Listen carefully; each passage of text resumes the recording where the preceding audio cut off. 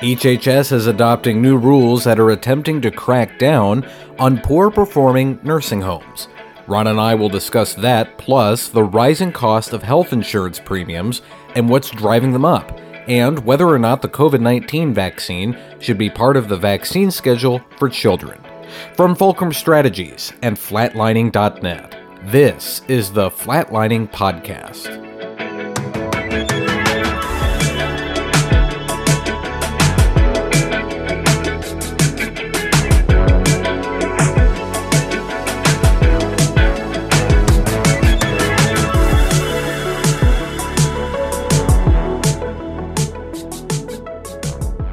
Hey everyone, and welcome to the Flatlining Podcast, a podcast that brings you great healthcare analysis and discussion each week.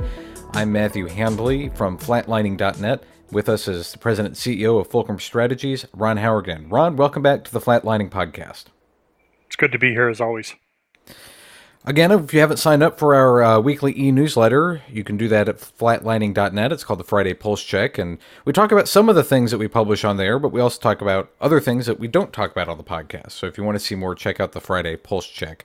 One thing that I do like to keep tabs on in the Friday Pulse Check is different HHS and Centers for Medicare and Medicaid Services news, things coming out of their press office. And this one didn't make it into the newsletter last week, but it was a article that popped up this morning. And that is the Biden administration announcing plans to toughen oversight of some of the poorest performing nursing homes. And they plan to do this with escalating fines and even terminating federal funding for some of these homes if they fail to improve. Some of them, Ron, have been given classifications when CMS investigates them with a warning called immediate jeopardy. What's the immediate jeopardy warning? Well, immediate jeopardy warning is that CMS is concerned that the patients who are there are in immediate jeopardy of having a bad outcome. It's sort of that warning of this is bad enough where we think it has a chance to negatively impact patient care fairly quickly. And it's sort of that you need to get this fixed now or else bad things are going to happen to you kind of warning. Right. Do you know what kind of thing would cause a facility like a skilled nursing facility to get an immediate jeopardy warning?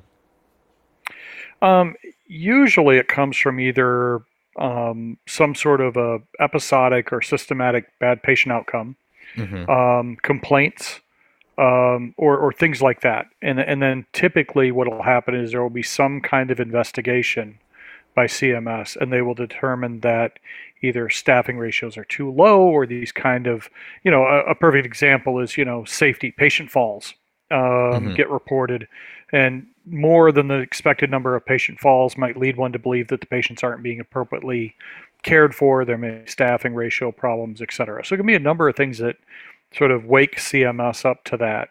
And then usually there's some sort of initial evaluation or review, and then the warning comes out along with typically some things that they want addressed.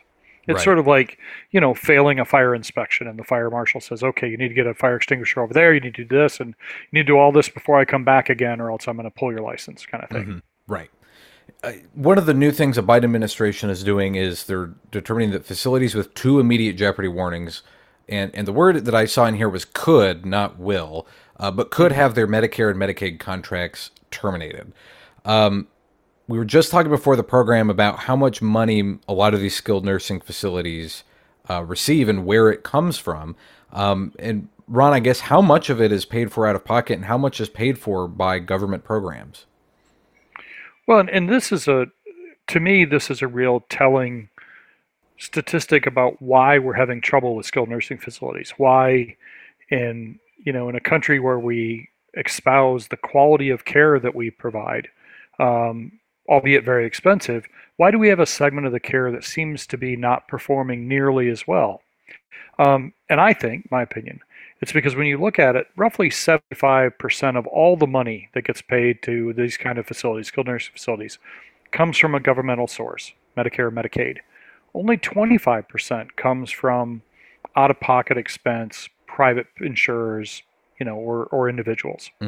So these facilities, much more than other physician offices or other facilities, other hospitals, are reliant on Medicare and Medicaid reimbursement, which is not very high. And so they're dealing with a very tight revenue number, trying to provide the care that they want to provide. I don't believe that there's really any facilities out there that want to provide bad care. Hmm. But if you're only getting so much revenue, you've got to try to make that work for all the patients you're seeing. You can run into these kind of issues. It's that old thing, we've talked about it several times. You can have access, you can have quality, or you can have low cost. You can probably have two of the three, but you can't have all three. Right. Well, in skilled nursing facilities, we've got a problem. We've got low cost, comparatively speaking, and what we're experiencing is that we're losing on quality from that perspective. Hmm.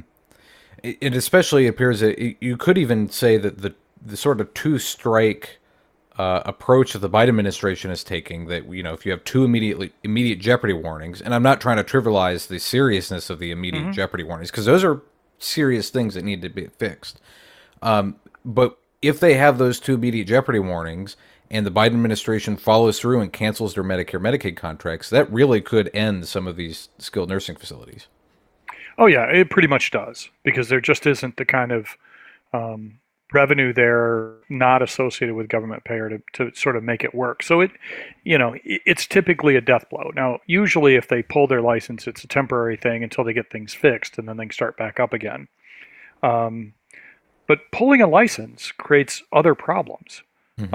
First of all, it's not like there's ample beds available to move the patients who are there. And especially in some of the rural areas, where are they going to go? How far would you have to transfer them? So it's one of those things where you've got to be very careful about doing that, because you could make it even worse. Right. Absolutely. Skilled nursing facilities, nursing homes, I think, you can correct me if I'm wrong on this, a lot of them appear to be part of bigger, almost corporate kind of conglomerates. You have big organizations that run a number of nursing home facilities. I guess the first question is my perception of that accurate? I guess is my first question. Well, there are definitely some big chains, and they get a lot of attention because people get worried about, is this, corporations putting profits before care. I've not seen significant data that shows that the care and the sort of the for-profit chains is universally significantly less. But it's something that needs to be looked at. But people forget there are almost 15,000 skilled nursing facilities in this country. So when you talk about these large chains that have 100 or 200, that's still not a big portion of the overall number of skilled nursing facilities. The other thing that is really putting pressure on a lot of this, and I'm not trying to defend, bad care that's provided at skilled nursing facilities, but there are a lot of factors that are going into it. We've started to see the occupancy rates go up and up. Prior to 2021, it was about 69, 70%. Okay. We're now seeing it at almost 80% occupancy rate. Now, the problem with this is you can never get to 100, because, getting to 100% means that when a bed opens up, somebody, let's say, passes away, that there's an immediate person to fill that bed.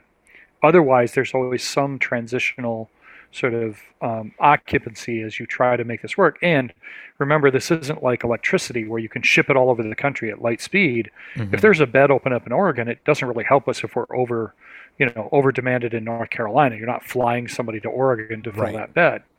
So most people feel like when you're looking at facilities like this, hospitals do the same thing, that at about 80% capacity, you're full, meaning you really can't get much higher than that. And you've got to start to, if you're a hospital, divert people.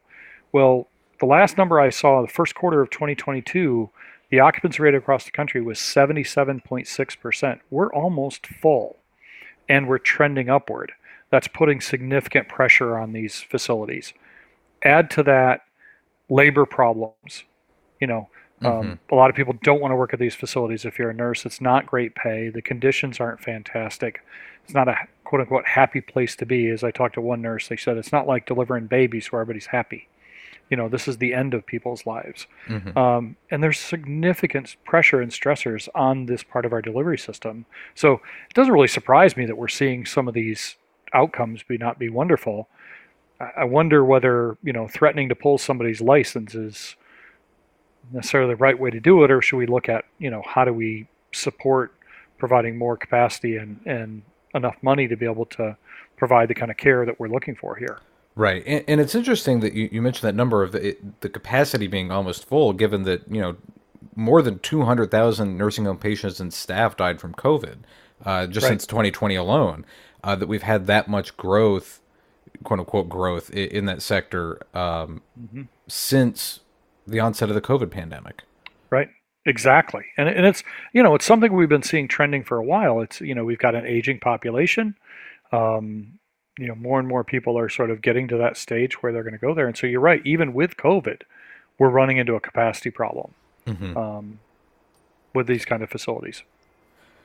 I mentioned when I say the show notes earlier today, I wanted to talk a little bit about two hospitals in North Carolina that both received immediate jeopardy rulings earlier in the summer. One of them was the Wilson Medical Center, which is a Duke LifePoint hospital in Wilson, North Carolina. They had three pretty serious issues that CMS found. One of them was a patient died after being sedated and left unattended. Another patient died after his heart monitor was disconnected, and a third patient locked himself in the emergency room lobby bathroom and threatened to overdose on his medication. The other one was, which struck me as weird that UNC Chapel Hill would get one of these, but UNC Chapel Hill got a immediate jeopardy warning after a patient committed suicide after they were released from the hospital. So UNC Chapel Hill, I think, at least for North Carolinians, would be considered probably one of the best hospitals in the state. Wilson Medical Center maybe would be on the other end of that spectrum. I'm just curious what your thoughts are on CMS making those rulings earlier this summer. And they had until September 30th to correct them, and both hospitals say they did. But I haven't seen anything further from CMS on it. Well, I think this points out, and it's a good example, and I'm not wanting to pick on either facility, but it's a Hmm. wonderful example to show that we are stressing out the delivery system on all ends of the spectrum. UNC Chapel Hill provides some phenomenal care and some really high-end quaternary level care. I have a good friend of mine who um, their child had a very serious issue, pediatric neurosurgery need. Went to UNC Chapel Hill, received wonderful care. The kid's running around like nothing happened Hmm. today. I mean, really, world-class care. Okay. The other end of the spectrum, Wilson Medical Center, is a rural hospital in a very rural county that is there because without it, there would be no hospital in that county. But you've got a very rural hospital who has issues, and you've got the other end of the spectrum, a high-end, world-class care facility who has similar issues. You say, well, gosh, how could that be? I might have expected it with something in the rural area, but how does UNC have that issue? Well, the issue is we're stressing out the system. They're having a hard time staffing because of nursing costs going up. Remember that neither one of these facilities can, just like a gas station, change the price of their product. Right. They get paid either by the government, which isn't going up in what they pay, or by insurance companies whose contracts aren't going up right now. Hmm. So they're trying to, is I think from, one of my favorite quotes from the Lord of the Rings movie is, I think, Bilbo Baggins says, I feel thin, like not enough butter spread over too much bread. Well, that's what they're doing right now. Right. They're feeling real thin trying to cover all this. And when that happens, mistakes happen, or things that are less than optimal happen. It's the same reason why, they don't let pilots fly over a certain number of hours, Hmm. because mistakes happen. But that's what's happening to our delivery system right now. As we wrap up this topic, I want to turn back to the nursing homes for just a second, because one of the other Biden administration things was directing CMS to advise states to consider having minimum staffing levels at nursing homes, because right now that's all set at the state level. So the Mm. federal government hasn't been able to make any minimum staffing levels at some of these skilled nursing facilities. Do you think that's an appropriate answer given the labor shortage that we're currently experiencing? Well, it gets into, pick your poison. Okay. Um, I think minimum staffing levels per patient or et cetera is not a bad thing. It'll help ensure quality. I mean, it's got to be the right staff, and are they really good? But it's a good step in the right direction. You need to have at least X number of nurses per X number of patients, or et cetera. But then what you do if you set that is what happens to that rural facility who can't meet it? Do they start shutting down wings or whole, areas of their number of beds?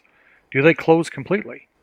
And then where do those patients go? Because if you're already at close to capacity, and then setting those kind of minimum staffing levels. So it's really what's worse, not enough staff and running the risk of a bad outcome, or enough staff and having to close down beds and have somebody have no place to go. Right. And it's one of those, you damned if you do, damned if you don't problems. Absolutely. Well, we'll have more on this and some news articles about this particular issue with CMS looking to put some more restrictions on nursing homes, kind of, as the Biden administration says, to crack down on some of the poorest performing facilities. You can find those at flatlining.net or on the show notes for this program. And stay tuned. Coming up in the final thought, we're going to be talking about some of Rishi Sunak's ideas for reforming the NHS.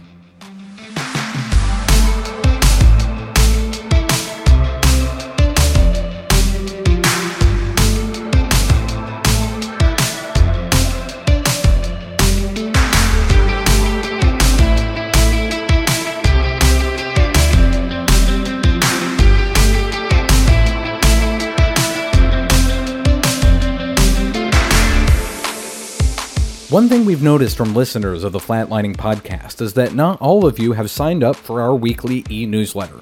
You can do so now at flatlining.net. Each week, we share some of the most interesting and relevant healthcare news-related items we find and how they might affect you, your practice, or your patients. It also includes a weekly column from me. Sign up now for the Friday Pulse Check at flatlining.net.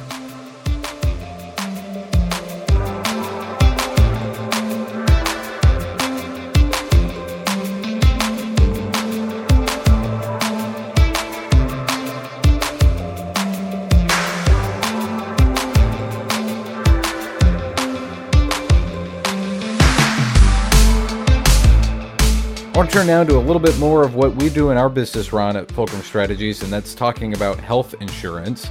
And statistically, the premiums go up almost every year, and we're looking at them possibly going up even more, with some analysis saying that federal employees are expecting nearly a 9% premium hike going into 2023. The Willis Towers Watson organization, which does a lot of research around the world, released their 2023 survey, which studied 257 insurers in 55 countries, including the U.S. And they asked them what was driving up some of their health insurance costs. 75% of them said it was providers recommending too many services. 52% of them said that it was members' poor health habits. And 35% of them cited profit motivation of providers. I want to dive into all of those one by one, if you don't mind, Ron, but I also want to talk about realistically, as someone, when we step back and look at it from the non-payer world, what does drive up premium costs? And I guess we should start there. Well, I think there isn't a single thing. The system is too big, it's too complex to think about that. All of the things that they cited are contributors. Completely agree. But that's not an exclusive list. Mm-hmm. One could add to that list the profit motivation of the for-profit publicly traded insurance companies drive up insurance prices. One could add to that list a number of things. The fact that we had a period of time in this country where certain things, a lot of preventative things weren't done, and I'll pick an easy one. There was a significant reduction during COVID of women getting their screening mammograms, okay, for a lot of obvious reasons. Well, we know that if you stop screening for breast cancer, you're going to have higher than expected cancer rates and more expensive treatment down the road. So same thing you could be said for things like colon cancer and other things. So, there is you could probably come up with a list of 10 to 15 things that are all factors in driving up healthcare. General inflation is going to drive up the price of insurance. The insurance companies, the hospitals, the providers are not immune for the fact that their employees need more money because it takes more to fill up their gas tank or pay their rent or their mortgage. So, everybody wants to look for that one villain, that guy in the black hat who comes into the Western and the medicine music. And that just isn't there. There isn't one villain. It's a whole bunch of them. I thought it was a little bit amusing that the health insurance companies, and I know you said that this is a part of it, and I don't disagree, but the 75% of health insurers said that it's providers recommending too many services. I don't know if you or I would necessarily agree with that, so I'm just curious what your thoughts are on that particular note. Well, I'll be honest enough to say, are there physicians who recommend things that really don't have a good clinical justification? That's overutilization. Absolutely, there are, for a variety of reasons. Okay, not all of them necessarily bad. There's been a lot of studies that show that defensive medicine chews up a lot of money. That's a provider who's going, look, I don't think I need this, but I better order this MRI because if I'm wrong, I'm going to get sued and I'm going to have malpractice case.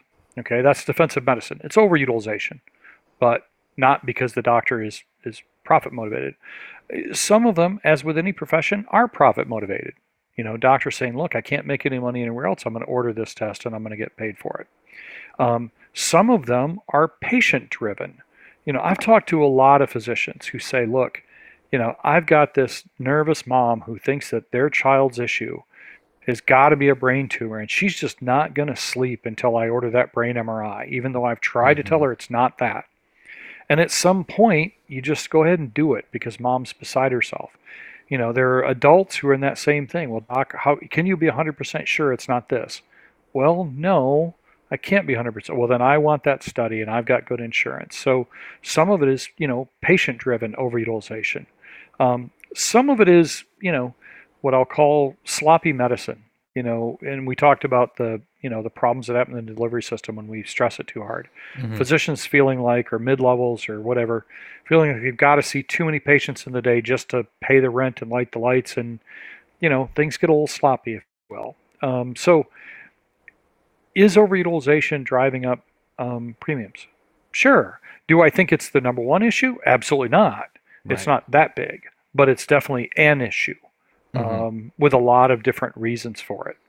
And I just think that that's interesting that would come up as one of the majority issues of what the respondents of the survey said, given that at least in the United States, as we've talked about before, the 5 unhealthiest people, or 5% of the unhealthiest people, 5% of the population consume, 50% of the healthcare, as we've talked about before. The least healthiest people are the ones that drive a lot of the costs. Well, and so, yeah, and I mean, but if you think about who they asked the survey, it's sort of like, if you're a hammer, everything looks like a nail. Right. If you're an insurance company, none of it's my fault. I mean, are we surprised that they didn't go, you know what? It's us. Yeah. We're getting huge bonuses and making too much profit. I mean, they're not going to say that. So the first thing they do is they point to the people that they're adversaries with, the providers. It's just them. They're ordering too many services. The next thing they do is they talk about their unhealthy members. And then they go back and point to the providers again. Oh, and by the way, not only are they ordering too many services, they just want profit. Right. I thought that was kind of hilarious that they cited profit motivations of providers, when I know that of those 257 insurers, many of them are for-profit companies who are profit motivated. And we've talked about this before. They should be profit motivated. If you're publicly traded, that's what you should do. That's how a capitalistic economy works. But don't point to the other guy and say it's because he wants profit when you're doing the same thing. That's a bit, hypocritical in my opinion. And I do want to point out that the survey did include, 55 countries, not just the U.S., where healthcare is done differently. And I would argue that in a lot of other countries, it is possible that a lot of these things, maybe do happen. Oh, yeah. Compared to how we do things here in the United States. I'll be idealistic and hoping that the U.S. would lead the world in being not the problem on these particular issues, although I don't know if I could say that for certain. Wendell Potter, who we've looked at before, a former insurance insider, who's now on the outside and frequently criticizes big insurance companies and is sympathetic to Medicare for All. He was very frustrated about this particular survey, and I want to read a quote from his column about it. He said, "If the big consulting and insurance company execs had any idea what it is like for somebody with insurance to ration their insulin, they might begin to get it. If they had to walk away from the pharmacy counter without their medications because of exorbitant deductibles that insurance companies insist they pay before their coverage kicks in, maybe they'd have an aha moment." Do you think any of these insurance companies will ever have an aha moment when it comes to, doing different surveys like this? Or do you even think that Willis Towers Watson should have had an aha moment when doing this survey? Well, it's two separate. So I would have loved to seen, Willis Towers Watson broaden their survey to include more than just health insurers. It'd be interesting to compare that response to hospital executives, to Hmm. physicians, Yeah. to consumers. See how those things matched up. What do the hospital executives say is the reason for costs are going up? What do consumers say about it? At big pharma. I mean, so it would have been nice for that to be a broader picture, and I completely agree with Wendell on that. You know, I I like Wendell and I understand what he's saying, and I agree with him in one perspective that you know when insurance companies are making record profits, and they are, and I mean, United Healthcare had to just increase their profit guidance for next year to Wall Street. That's hard to swallow when you see people, and in the place where Wendell grew up, he sees people that really struggle for basic healthcare needs. So I get that. Now, the problem that I have is I think it's unreasonable in our society with the way it's set up right now to ask a CEO of any for-profit company to ignore his shareholders Hmm. and do things that he knows will reduce profits. So part of our Wendell's argument, and I get it, is the CEO of United, I'm just picking on United, you take Yep. Cigna, Aetna, Humana, it doesn't matter, could say, look, I'm going to lower my premiums to help all these people who are having a hard struggling to pay for this stuff. And I'm going to take my profit load down by 20%. Okay. Now, the instant he even mentions that, his stock price tanks. Hmm. And Right. 2 minutes after that, the board of directors fires him. Yeah. Okay. And what people don't fully understand in the way our system works, and I'm not defending the system, I'm just saying it is what it Hmm. is that when that stock price tanks, there's a bunch of people that rely on that for their 401k or their retirement funds who also just took a Absolutely. bath. Hmm. And so it's not, my point is, it's not an isolated, closed environment. He can't just give that money back without other repercussions, like retirement funds going down. I don't want mine going down. Hmm. Or people who rely on the dividend from that company to help subsidize their retirement. And the person who does that, the CEO who does that for something that's publicly traded, instantly gets fired by his board because that's not what he's supposed to do. So, I get what Wendell's saying, and I think it must be horrible to ration your insulin or to take half Hmm. a pill when you know you need a full pill, and I'm not disputing that, but I just don't think we can count on the insurance companies to do that out of the goodness of their heart because it's not what they're supposed to do, and they don't get paid to do that. Right. And I'm glad you mentioned the stock price thing because that's something that's frustrated me when because President Biden has said this frequently, and I find it very frustrating when he says the stock market is not a good tell of the American economy because most the stock market doesn't affect Americans. Well, it does exactly as you said through their retirement funds. Most Americans' retirement funds are tied to the stock market in some way, either through mutual funds or ETFs. And I'm just glad you mentioned that with regards to the insurance companies. With the system that we have, as we talked about before, that it's one of those things where maybe it's better than it's pretty bad but worse than all the rest. In the system that we have, what are possible ways to reform it so that we don't have 9% premium hikes coming up in the next year? Is it breaking up big insurance? Is it forcing insurance to take a Blue Cross nonprofit model? What sort of answers might there be to real reform to kind of keep premiums from going up as high as they can?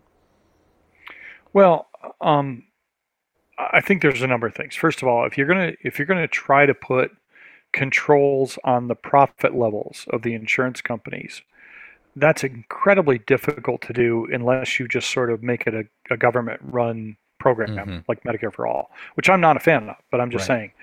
saying. Let's remember that when the Affordable Care Act got passed all those years ago, one of the things it said was that for fully insured business, what we typically think of insurance, not the large companies that are self insured, that there's this medical loss ratio that has to be achieved.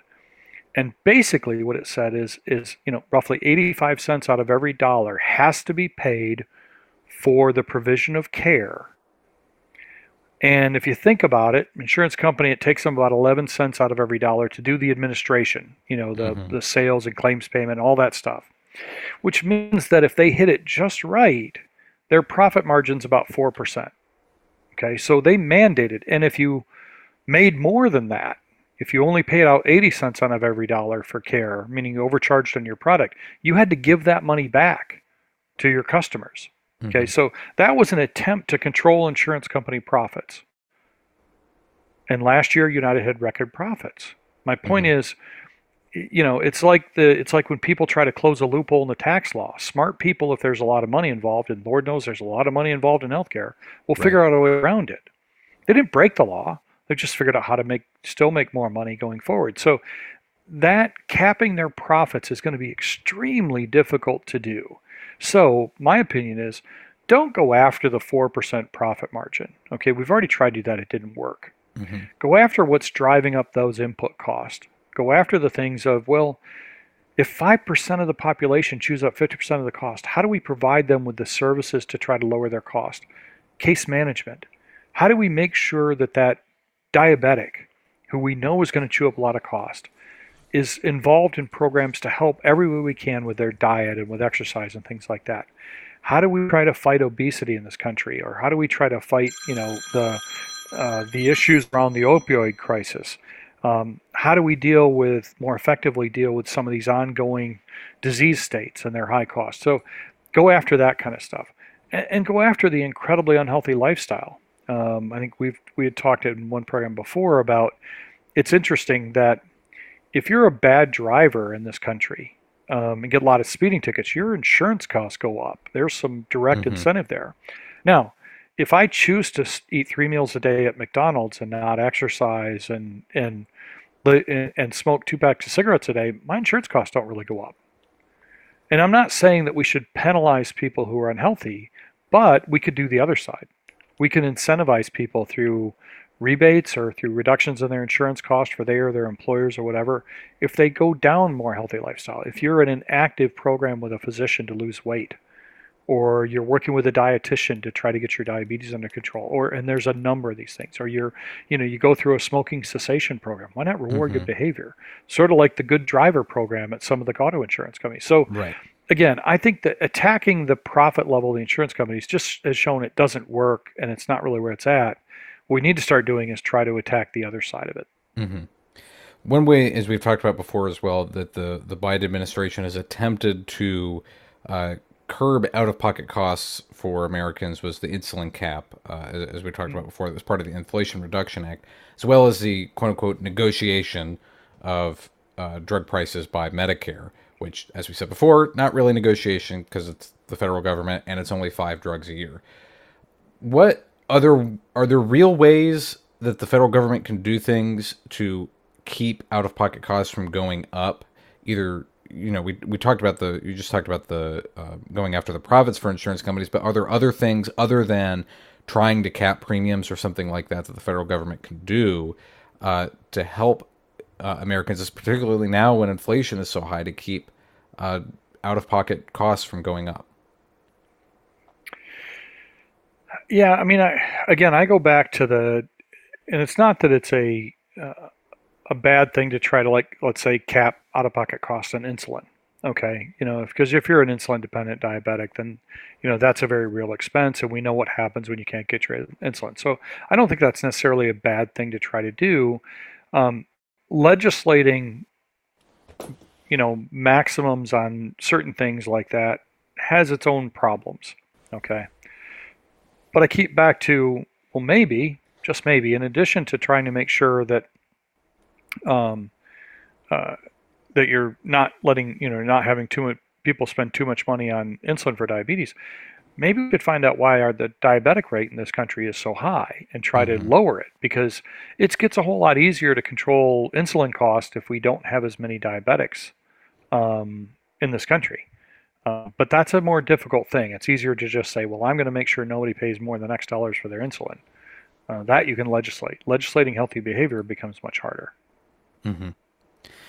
I want to use this opportunity to transition into the other topic we had in here, but I'll start by saying that the news broke last week that Pfizer had announced what the price for their Comirnaty, which is the brand name of their COVID-19 vaccine, will cost after the federal government stops subsidizing it. And they announced that they will charge patients between $110 and $130 per vaccine if they do not have health insurance. They said if you have a health insurance, it will, I think in most cases, be zero. As we talk about out-of-pocket costs here. Right now, the government pays about $30 per dose for the Comirnaty vaccine. What should Americans make of a price hike like this? And is it really a price hike, or is it more just this is how the drug market generally works when it comes to vaccines? Well, it's a combination of a couple things. It's a combination of there's retail price and then there's what insurance companies are going to pay, which are always two different prices. Right. It doesn't matter almost what you look at and what the drug is. You've got their sort of list price and then what the insurance companies will pay. My guess is the insurance companies are going to pay something a whole lot closer to the $30. Right. I haven't seen that number yet, but they're not going to pay $110 for this vaccine. Okay.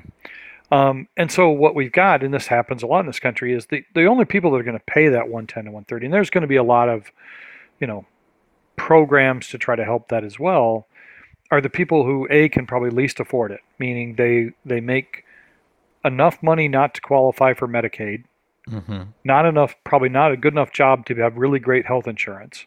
They're sort of in that interim, or they're undocumented aliens here and they can't get insurance from that perspective and they can't get Medicaid, or so they're that gap, which are also a population that probably need it the most. They're probably, other than the elderly, which all have Medicare, they're most at risk. So yeah, that creates a bit of a problem for them. But again, we get back to, how do you tell a for-profit insurance or for-profit company what they can sell their product for?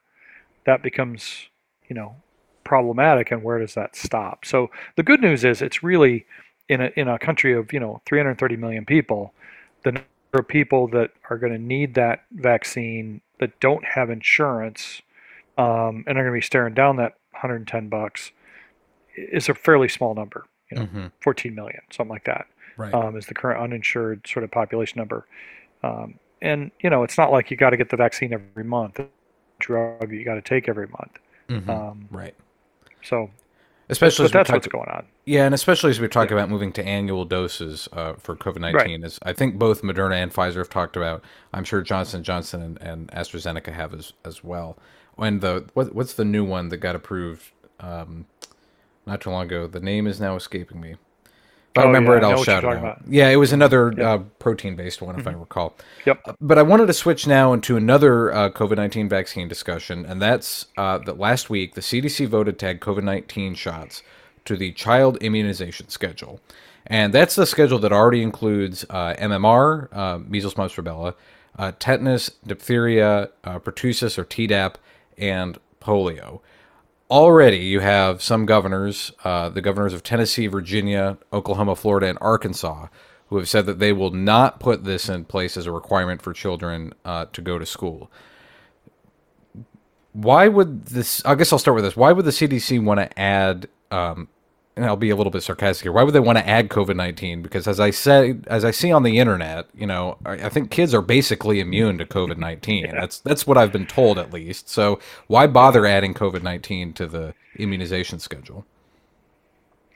Well, as we chuckle about kids are immune, I heard somebody the other day say some flippant comment about, well, only 1,400 children have died from, like, did you just put the word only in front of that? I mean, right.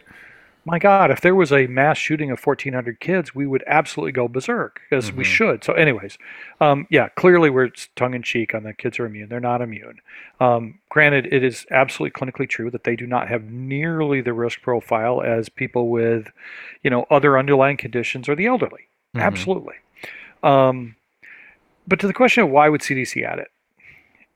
From a purely clinical perspective, it should be added. From a purely clinical perspective. Okay. It is a vaccine that is highly effective, that is very, very safe, probably has had the biggest, rollout of a vaccine in the world, so we know it's safe.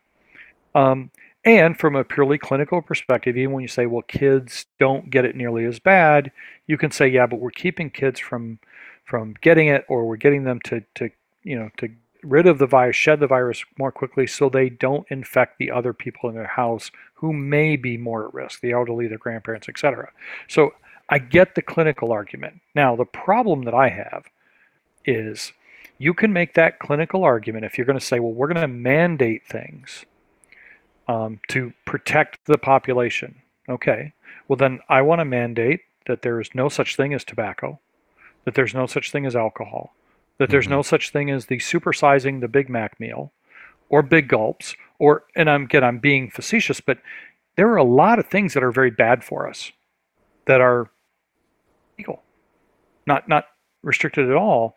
Well, if we're going to work off the perspective of, well, this is a good thing to do, there are a lot of things that are good to do that we don't do because we try to keep that balance. Personally, I don't think the vaccine should be added to the school schedule because I think it's going to create too much pushback, and have people start pulling their kids out of all the vaccines because it's part of that schedule. We've already seen polio start to show up in the wastewater in New York City. We thought we'd Hmm. gotten rid of that. It's going to be too much, and I think that um, the virus has mutated enough to where it's safe enough, and we've got good enough treatments for it that this doesn't need to be on that list. This is different than polio. This is different than, you know, diphtheria and some of these other diseases. It has Hmm. mutated enough to where it's nowhere near as severe as it was. So, personally, and that's just my own personal feeling, I think it's a mistake to add it for all the reasons and all the uproar it's going to create, and it doesn't have a strong enough clinical need, in my opinion. Now, at the same time, I say that my kids are all vaccinated and they'll continue to be vaccinated, but that's my Hmm. decision, you Right. know.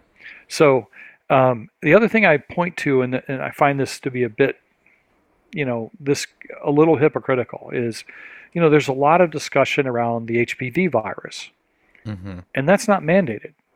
Okay. Now, your pediatrician will strongly recommend it if you have a girl between such an age and such an age and not sexually active, etc. But that's, a situation where they decided not to mandate it. And now with this one, they are. And the cancers that the HPV vaccine prevents are obviously more severe than what, COVID would be for a child of that age. So Right. it's just one of those things where, you know, we've got to be very careful about how we start tacking onto this, or else we're going to have too many people just go, the hell with it, I'm not doing any of it Hmm. because of how politicized it's been, and then I don't want to see polio come back. Right. Well, and I'm glad we're having this discussion because I knew I could trust you to have if you disagreed, that you would have a reasoned response as to why you disagreed, as opposed to some people on the internet that I spent time reading this morning. When we think about code, because this was my thought process when I first read this particular headline, was that COVID-19, as we talked about, since it has mutated to a point where it is significantly less severe, I wonder if it's merely a temporary addition to the schedule, similar to how it was highly recommended during H1N1 that everyone get a flu vaccine that year, despite the Mhm. fact the flu vaccine is not on the immunization schedule. It's not required for children to go to school.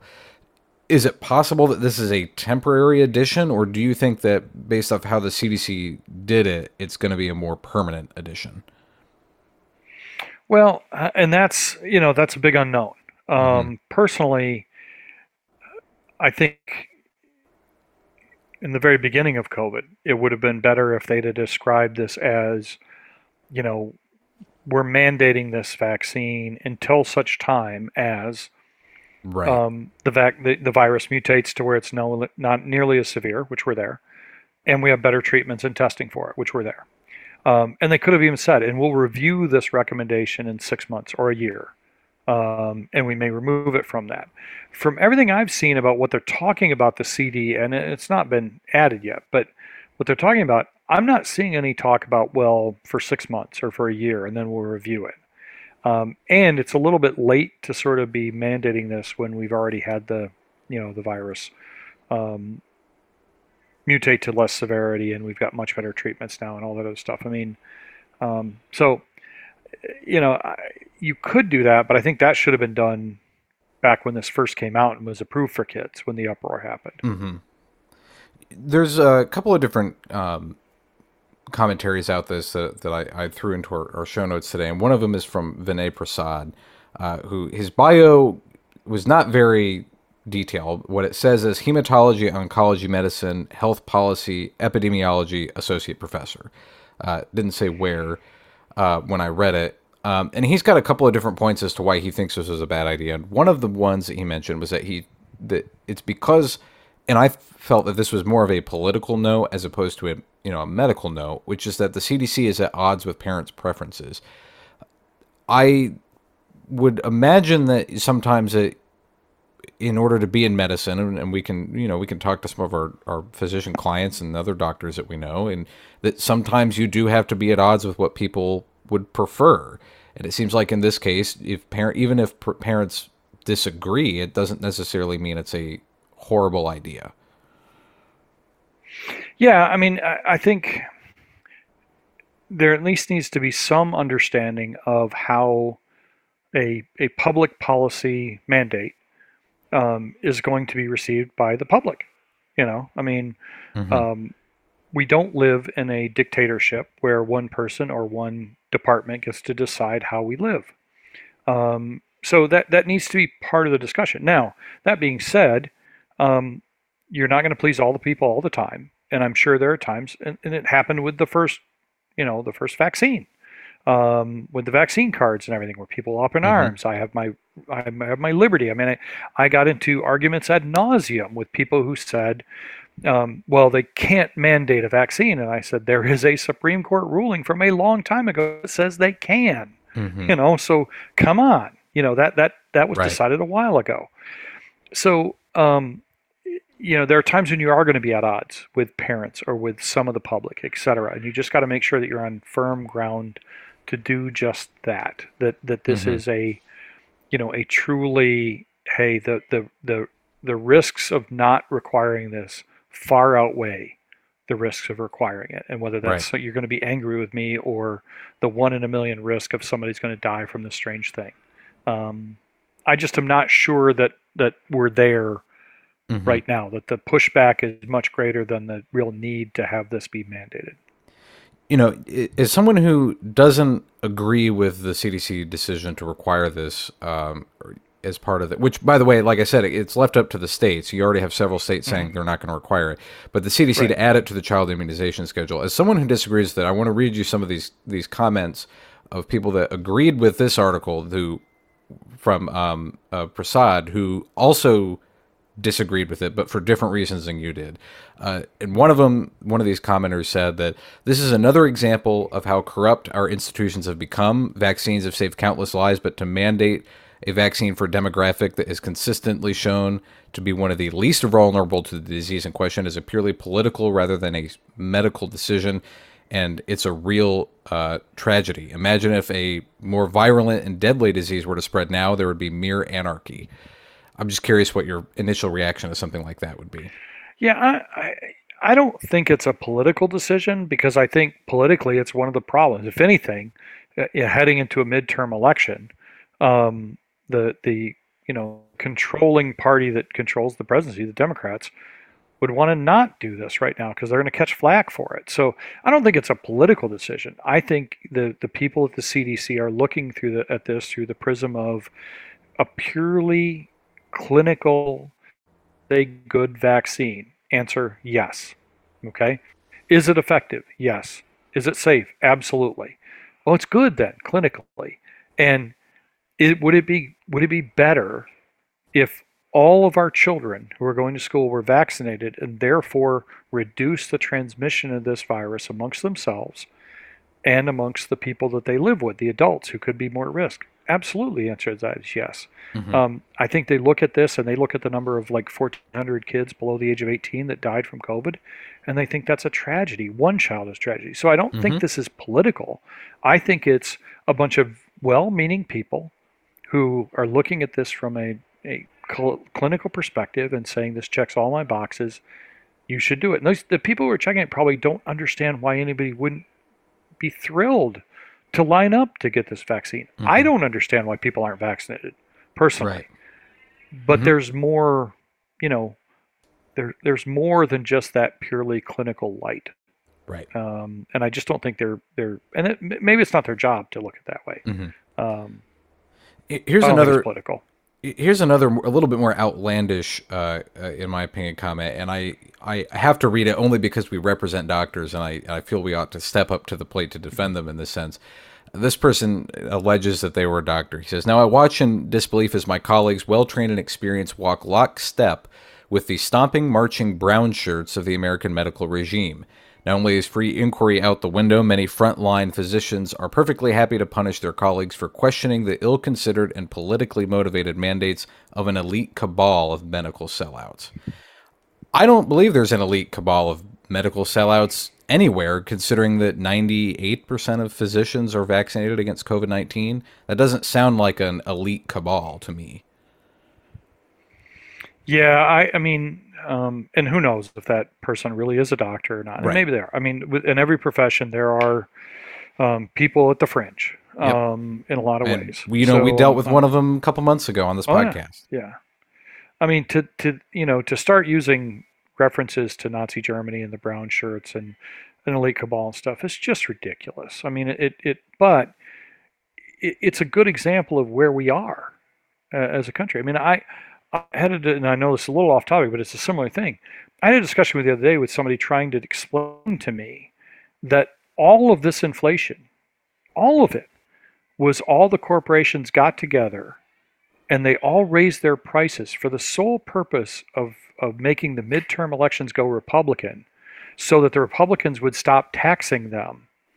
And that's what they were doing. That this was this big, huge conspiracy amongst for-profit companies to unnecessarily raise prices because it would cause inflation and it would cause the midterms to flip Republican and then they wouldn't be taxed anymore. Hmm. And I said, well, I can tell you categorically that's not what it's from. And the person, well, what makes you think you know? And I said, because I'm an economist. And I can point Right. to let me show you one chart on what happened with money supply. There's where your inflation's coming from.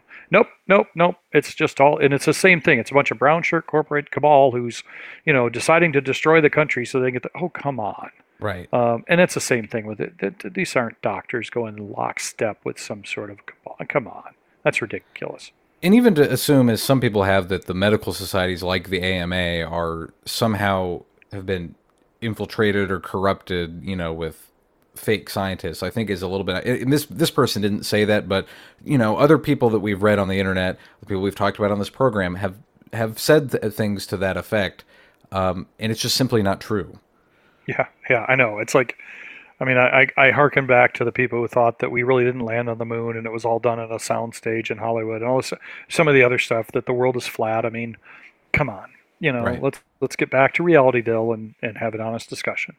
Before I continue, I thought you'd appreciate this, that I came across a flat earther thing on Facebook the other day, and this flat earther was referring to, well, what I would consider normal people as ball earthers.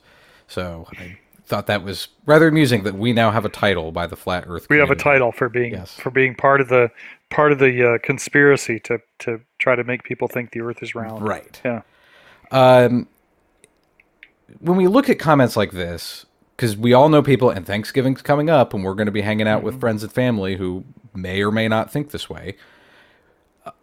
How do we treat conversations like this respectfully but also truthfully? And it doesn't even necessarily have to be, I mean, I would take it from a Christian perspective, love your neighbor, but even if it's just you're taking it from the generally be a good person kind of thing, how do we have these kinds of conversations respectfully but also truthfully?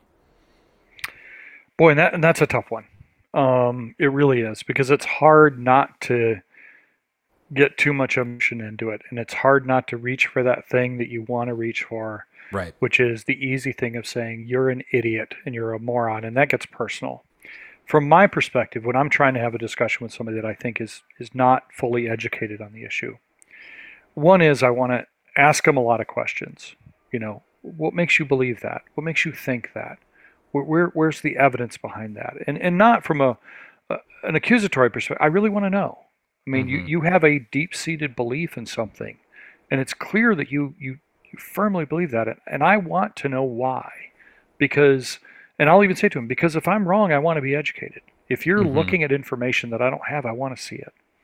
Sometimes when they can't answer those questions, it starts to become obvious to them. You know, well, you say that this is a dangerous vaccine. Where's that coming from? What data is that? What's the source of that, et cetera? So I like to ask a lot of questions. Mm-hmm. Sometimes I like to try to, if the discussion hasn't gotten too heated, say, well, I want to make sure I understand what you want me to believe. You want me to believe that something is really bad that we're doing, and I'm taking the vaccine, and that the people who should be most educated on the science behind it, physicians, have 98% of them have allowed that substance to be injected into their arm. So that seems incompatible to me. It's one thing for me to espouse something. It's a whole different thing for me to then drink the Kool-Aid if I know there's poison in the Kool-Aid. Why would I do that? And sometimes that helps, and sometimes it doesn't. And then when we get to things like this, like the vaccine or whatever, my failsafe is talk to your doctor. Right. Don't listen to me. Don't listen to the media.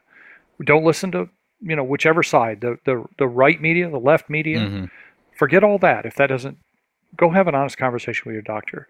And I do this not for things well beyond the vaccine. If a doctor's saying, well, I think you should do this, I'll always say, if I was your brother, would you recommend the same thing? If this was your wife, would you recommend the same thing? If it was a family member. And you know what? The really good doctors, when I've had like those gray area decisions, I'll give you a perfect example. When my father, who died of cancer, and he had 2 cancers and was having dementia and everything, and I remember talking to his oncologist, and his oncologist was saying, we can do this, and we can do this, and we can do this. And I said, all right, if he was your father and you were his oncologist, would you recommend that he receive those treatments? And he said, absolutely not, Ron. Absolutely not. Not for my dad. I said, why? And he goes, because it's going to be a lot of pain, and I don't think there's a positive outcome to it. Great. That's all I needed to know. So it's that same thing. Talk to your doctor. Are you vaccinated? Are your kids vaccinated? Why? Right. Why did you do it? Why should I do it? What's the science behind this?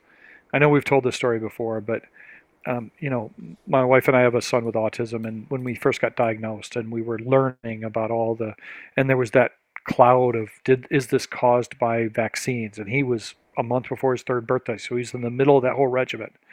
And we sat down and talked to our pediatrician. He was wonderful. And he talked about when he was training, because he was fairly advanced in his career at the time, how he watched kids die of polio, and how the people that he's hiring now have never seen a case of polio in their training. And he talked about all this. And then at the end of it, he said, and if he was my son, I would vaccinate him because it's safe. Right. So that's my last thing, is just talk to somebody who knows. Talk to a doctor. But there's a huge part of the population. None of that's going to convince them. Right. And in this commenter even pointed that out, that he and quote unquote many other people he knows don't trust their doctor to treat flu symptoms anymore. So why bother listening to the doctors? Sure. Which, for me, I think that's an incredibly depressing way to walk about your life, of not trusting anyone or anything. Right. Personally, I don't think I have that much brain capacity to spend on things like that. I would rather be more trusting, because then I can focus on other things that I actually care about, as opposed to whether or not I'm going to get killed from a vaccine, which millions of other people have had. And then in the end, there's been several times where I'd say, well, look, I respect your right to have your own opinions and have your own beliefs, and I hope you respect my right to have mine, and let's just agree to disagree and not talk about it anymore. Right. Well, we're just about out of time, so Ron, thanks again for joining us on the Flatlining Podcast. No, thank you.